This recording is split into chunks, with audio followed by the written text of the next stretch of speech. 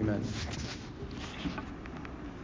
So today we are still actually in celebration mode, believe it or not. Okay, so we are still in the nativity period. We want to hold on to the Christmas season as much as we can. So the church tells us that we are celebrating from the Feast of Nativity until actually tomorrow, the Feast of Circumcision. So we're still in kind of like a festive mood. If you've noticed, like the hymns and everything like that, you kind of sense that a lot of the stuff that we were saying on Christmas night, we're saying here today as well. And then we get to today's reading, okay? And if you remember, on Christmas night, we read from the same chapter of St. Matthew, so Matthew chapter 2, verses 1 through 12, and today's just kind of the continuation from verse 13. Where we left off on Christmas night was basically the Magi visiting Jesus, and they are being warned in a dream not to go back to Herod, so they go another way. And then we pick up verse 13. And to be honest, this reading on the surface, if you're going to compare it to Christmas night, and I'm saying we're kind of in the Christmas spirit still, it's kind of a letdown. Christmas night, we talked a lot about like obviously like the Savior's born, a light has shone in darkness, all these great things. And we see like God's victory. And in our minds, God's victory is near, God's victory has arrived, everything looks fantastic. And then today we get to today's reading, and we read about two things. The Savior, the one who's supposed to save, the light in the midst of darkness, is running for his life, and innocent children are dying. You have Jesus running for his life with the Holy Family, with St. Mary and St. Joseph, and you have innocent children dying. And Christmas night is glorious. It's amazing. Look what God is doing. And then we come to today's reading. If there was ever like a disconnect in like the themes of the church or the theme, like something just seems off today. You're probably thinking like I'm thinking, we're going to come here today and we're going to read about victory.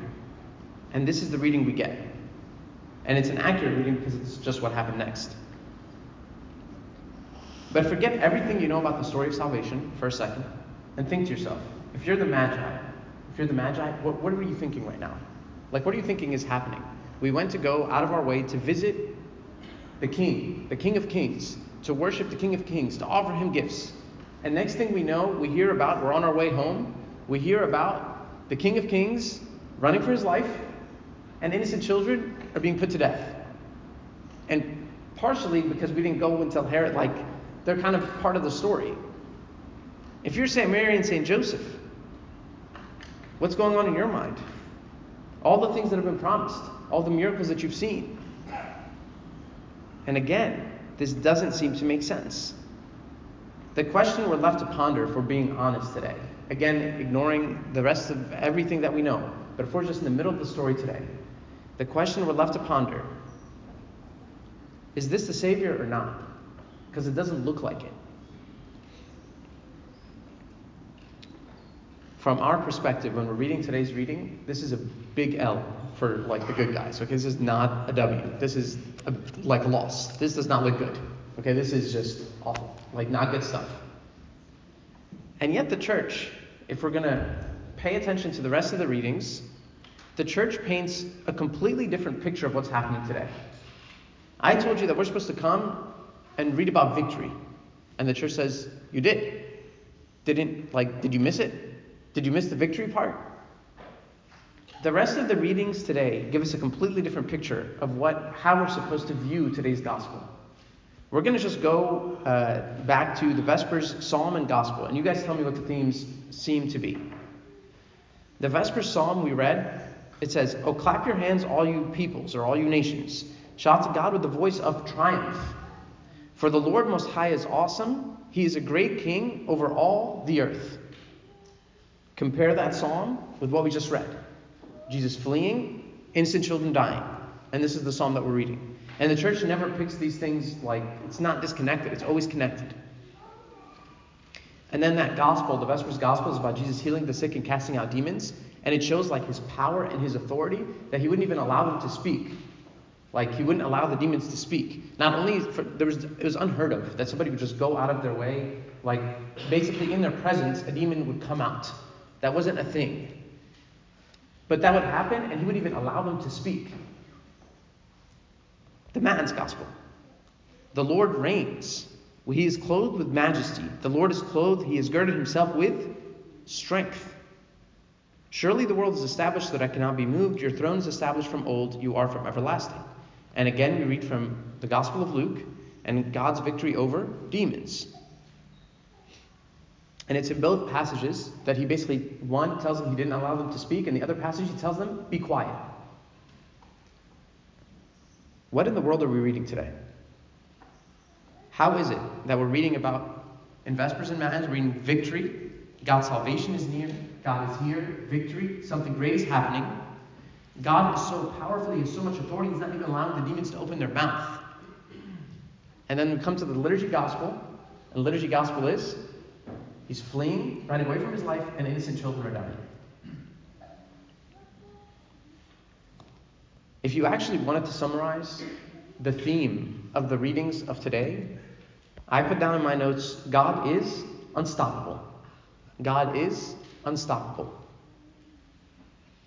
The church wants us to arrive at a conclusion today based on today's reading, and we'll see how that plays out, is that God is victorious and God is unstoppable. We talked a lot on Christmas night about light in the midst of darkness. Light in the midst of darkness. That was kind of the theme of Christmas night. And what we see today, despite all the crazy stuff that's happening, is we actually see that same theme as well, is light in the midst of darkness, because we have two groups. So how is Christ unstoppable? How is their salvation? How is their victory? Well, there's two groups of people that light is shining in the midst of darkness that is unheard of. And that, if you look at Scripture, there's no two worse places in Scripture to a Jewish person. There's no two worse places in Scripture than Babylon and Egypt. Okay, Babylon and Egypt. Those are the two worst places in Scripture. Okay, and if anybody here is from Egypt, congratulations. Okay, Babylon and Egypt, two worst places. There's no two worst places in Scripture. Complete darkness, and they represent, like St. John Chrysostom tells us, that they represent the entirety of the Gentiles. They represent the entirety of the Gentiles. Babylon and Egypt. Light is shining in Babylon and in Egypt. How? Egypt is easy. The Holy Family is going to Egypt. Christ is going out of his way to go to Egypt. And Babylon is represented by the wise men. The wise men coming to Christ, receiving him as their king, and going back to their land, almost as evangelists in their own home. And that's actually why a lot of the readings today, if you're the readings are kind of disjointed or they don't make sense, it's actually a beautiful theme of today. Because if you're reading, we read the victory and the triumph, and God is proclaiming his victory in Vespers and Matins. Then we come, and God is still proclaiming his victory. God is shining his light in the midst of complete darkness, Babylon and Egypt. And if you notice the Pauline and the Acts, we're talking about the Gentiles. That was the theme of the Pauline and Acts, because it's that same exact theme. So we have that storyline kind of happening. But then we get to the harder storyline, if you're asking me. This is the tough one, is the innocent children dying. When we read about the innocent children dying, that's a tough one. And there's not really an easy answer for that one. But all that we read about the innocent children dying, and all the commentaries kind of say the same thing. That these children are considered by many to be the first martyrs and the first witnesses to Christ. Okay? Christ doesn't cause the evil. Christ doesn't cause their death. It's nothing like that. It's because there's evil in the world. Herod, out of an evil action, out of his own free will, caused evil. But God takes that evil and says, these innocent children are going to be so highly esteemed. They're receiving something glorious. You, Herod, think that you can stop the work of God because you're going to kill these innocent children? No, that's not how that works. That's not the end of the story. They are given a great reward by being the first martyrs and witnesses to Christ. It doesn't mean that the suffering is gone. It doesn't mean that they didn't experience suffering. But it means that God's light shines through the suffering and overtakes the suffering.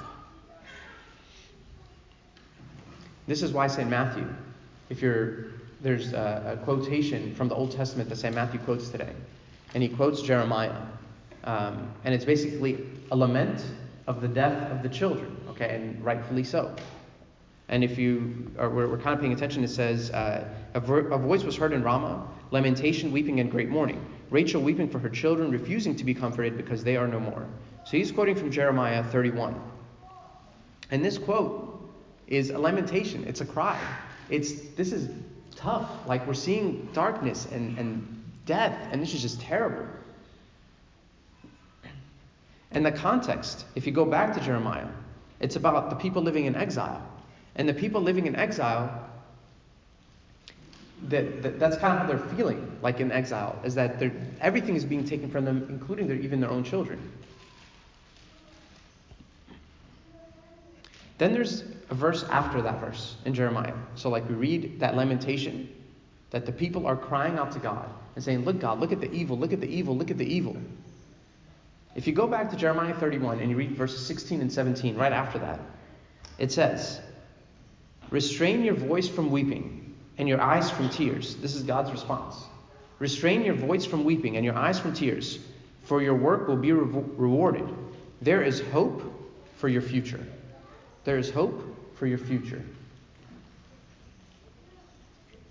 The context for people at the time of Jeremiah, living in exile.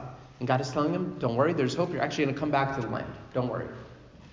The context for the innocent children, God is saying, this land is temporary. Don't worry, you're going to go to another promised land. And it's a reminder for us that, again, we're all here temporarily. Why I'm kind of trying to paint the picture today is because when we read today's reading, we might have a lot of questions. Like I have a lot of questions when we're reading today's readings. How do we go from Christmas night, joyous occasion, festive occasion, best occasion, to this? And it kind of shows us this is kind of life, right? Like when we left here on Christmas night, nobody said, great, all my problems are gone now. Like that doesn't happen. The message for me and you today is this. First, is that God is with us in our suffering. He's present in our suffering. But second, and what I really want to focus on today, especially as the church is giving us these readings, is God is unstoppable. God is unstoppable. And by extension, so are his children. God is unstoppable, and by extension, so are his children. It doesn't mean there's no suffering, but it means that this world doesn't have the final say. That this isn't the end. Think about it this way. A powerful king who lives in a palace and has great wealth extends that wealth and that power to who? His children. Like just common sense. Like what is he going to do with assuming a lot of kings I guess were corrupt, but assuming they're not a corrupt king, what are they going to do? What else could they do? You in your own home, you have resources and you have great things and you have like food and water and shelter and thank God, okay, all things are good. Who are you going to extend that stuff to? Parents, who are you going to extend that stuff to? Just you're going to take it for yourself? Throw your children on the street? Let me know because then we have to call the cops, okay? But who are you going to extend that to? It's your children. God is the same with us. The reading of today, the application for me and you, is that we need to retrain our minds in how we see things. Because on the surface today looks like defeat. On the surface today looks a blowout loss for the enemy crushed us today. But God is saying to me and you today, and the church is telling us today, how can you not see the victory? It's like right in front of you. Don't you see it? How could you miss it?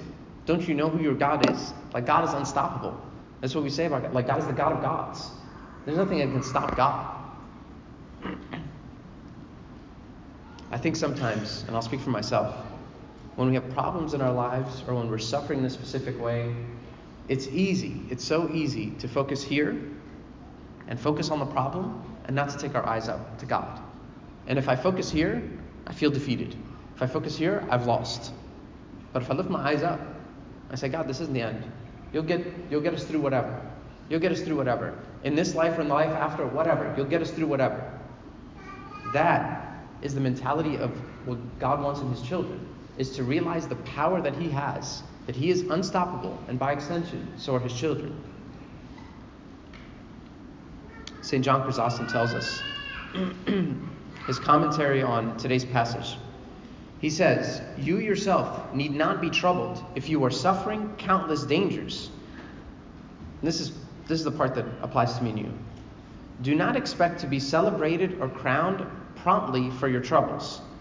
Instead, you may keep in mind the long-suffering example of the mother-child St. Mary, bearing all things nobly, knowing that such a fugitive life is consistent with the ordering of spiritual things. We don't want to hear that, okay? St. John is saying it is consistent. It is to be expected that there will be suffering in this world. It is consistent with the spiritual things. He's saying the Mother Mary bore that suffering. She lived a life of a fugitive nobly. He's saying that's what me and you are supposed to do. And he talks about the Magi doing the same thing. They were both willing to retire secretly in the humiliating role of being a fugitive. What he's telling us is that what they experience today, we look at him like, whoa, how can God allow this to happen? And he's saying this is part of the spiritual journey. This is part of what happens in life. Because this isn't the end. This is a temporary place. You may see suffering in the world today. You may experience suffering in the world today. But the reminder for us is that God is unstoppable. That God is unstoppable. That he is victorious. That he's going to save, he's going to redeem, he's going to reward. But he is unstoppable. No matter what's going on, God is unstoppable. Our challenge is to stay close to him. Is to trust in him. Is to not rely only on our physical senses, on what we see and what makes sense in our minds, but to really rely on the truth that he is unstoppable. If evil could stop the work of God, the story of salvation would have ended a long time ago. There were a lot of things that are in the way. There were so many things that were in the way. But God is unstoppable. This isn't the end. God is going to continue to work, and God is working, no matter what's going on in my life and in your life. So while today's passage seems so out of left field, we're reading today and we're still celebrating somehow Christmas, and the Holy Family is fleeing, innocent children are dying, and we're like, what in the world is going on? God is saying everything is right where I want it to be, just relax. I'm not saying I caused the evil, but no evil is going to be greater than my plan. No evil is ever going to be greater than my plan. I pray, and I hope we all pray together today, that God renews this mindset in us, that he's unstoppable, that nothing in this world, and no one in this world, not Herod in the story today, or any circumstance or anything like that, is ever going to get in the way of that. That he is unstoppable, and his children, as St. John told us today, that we are his children, so by extension we are also unstoppable. And glory be to God forever. Amen.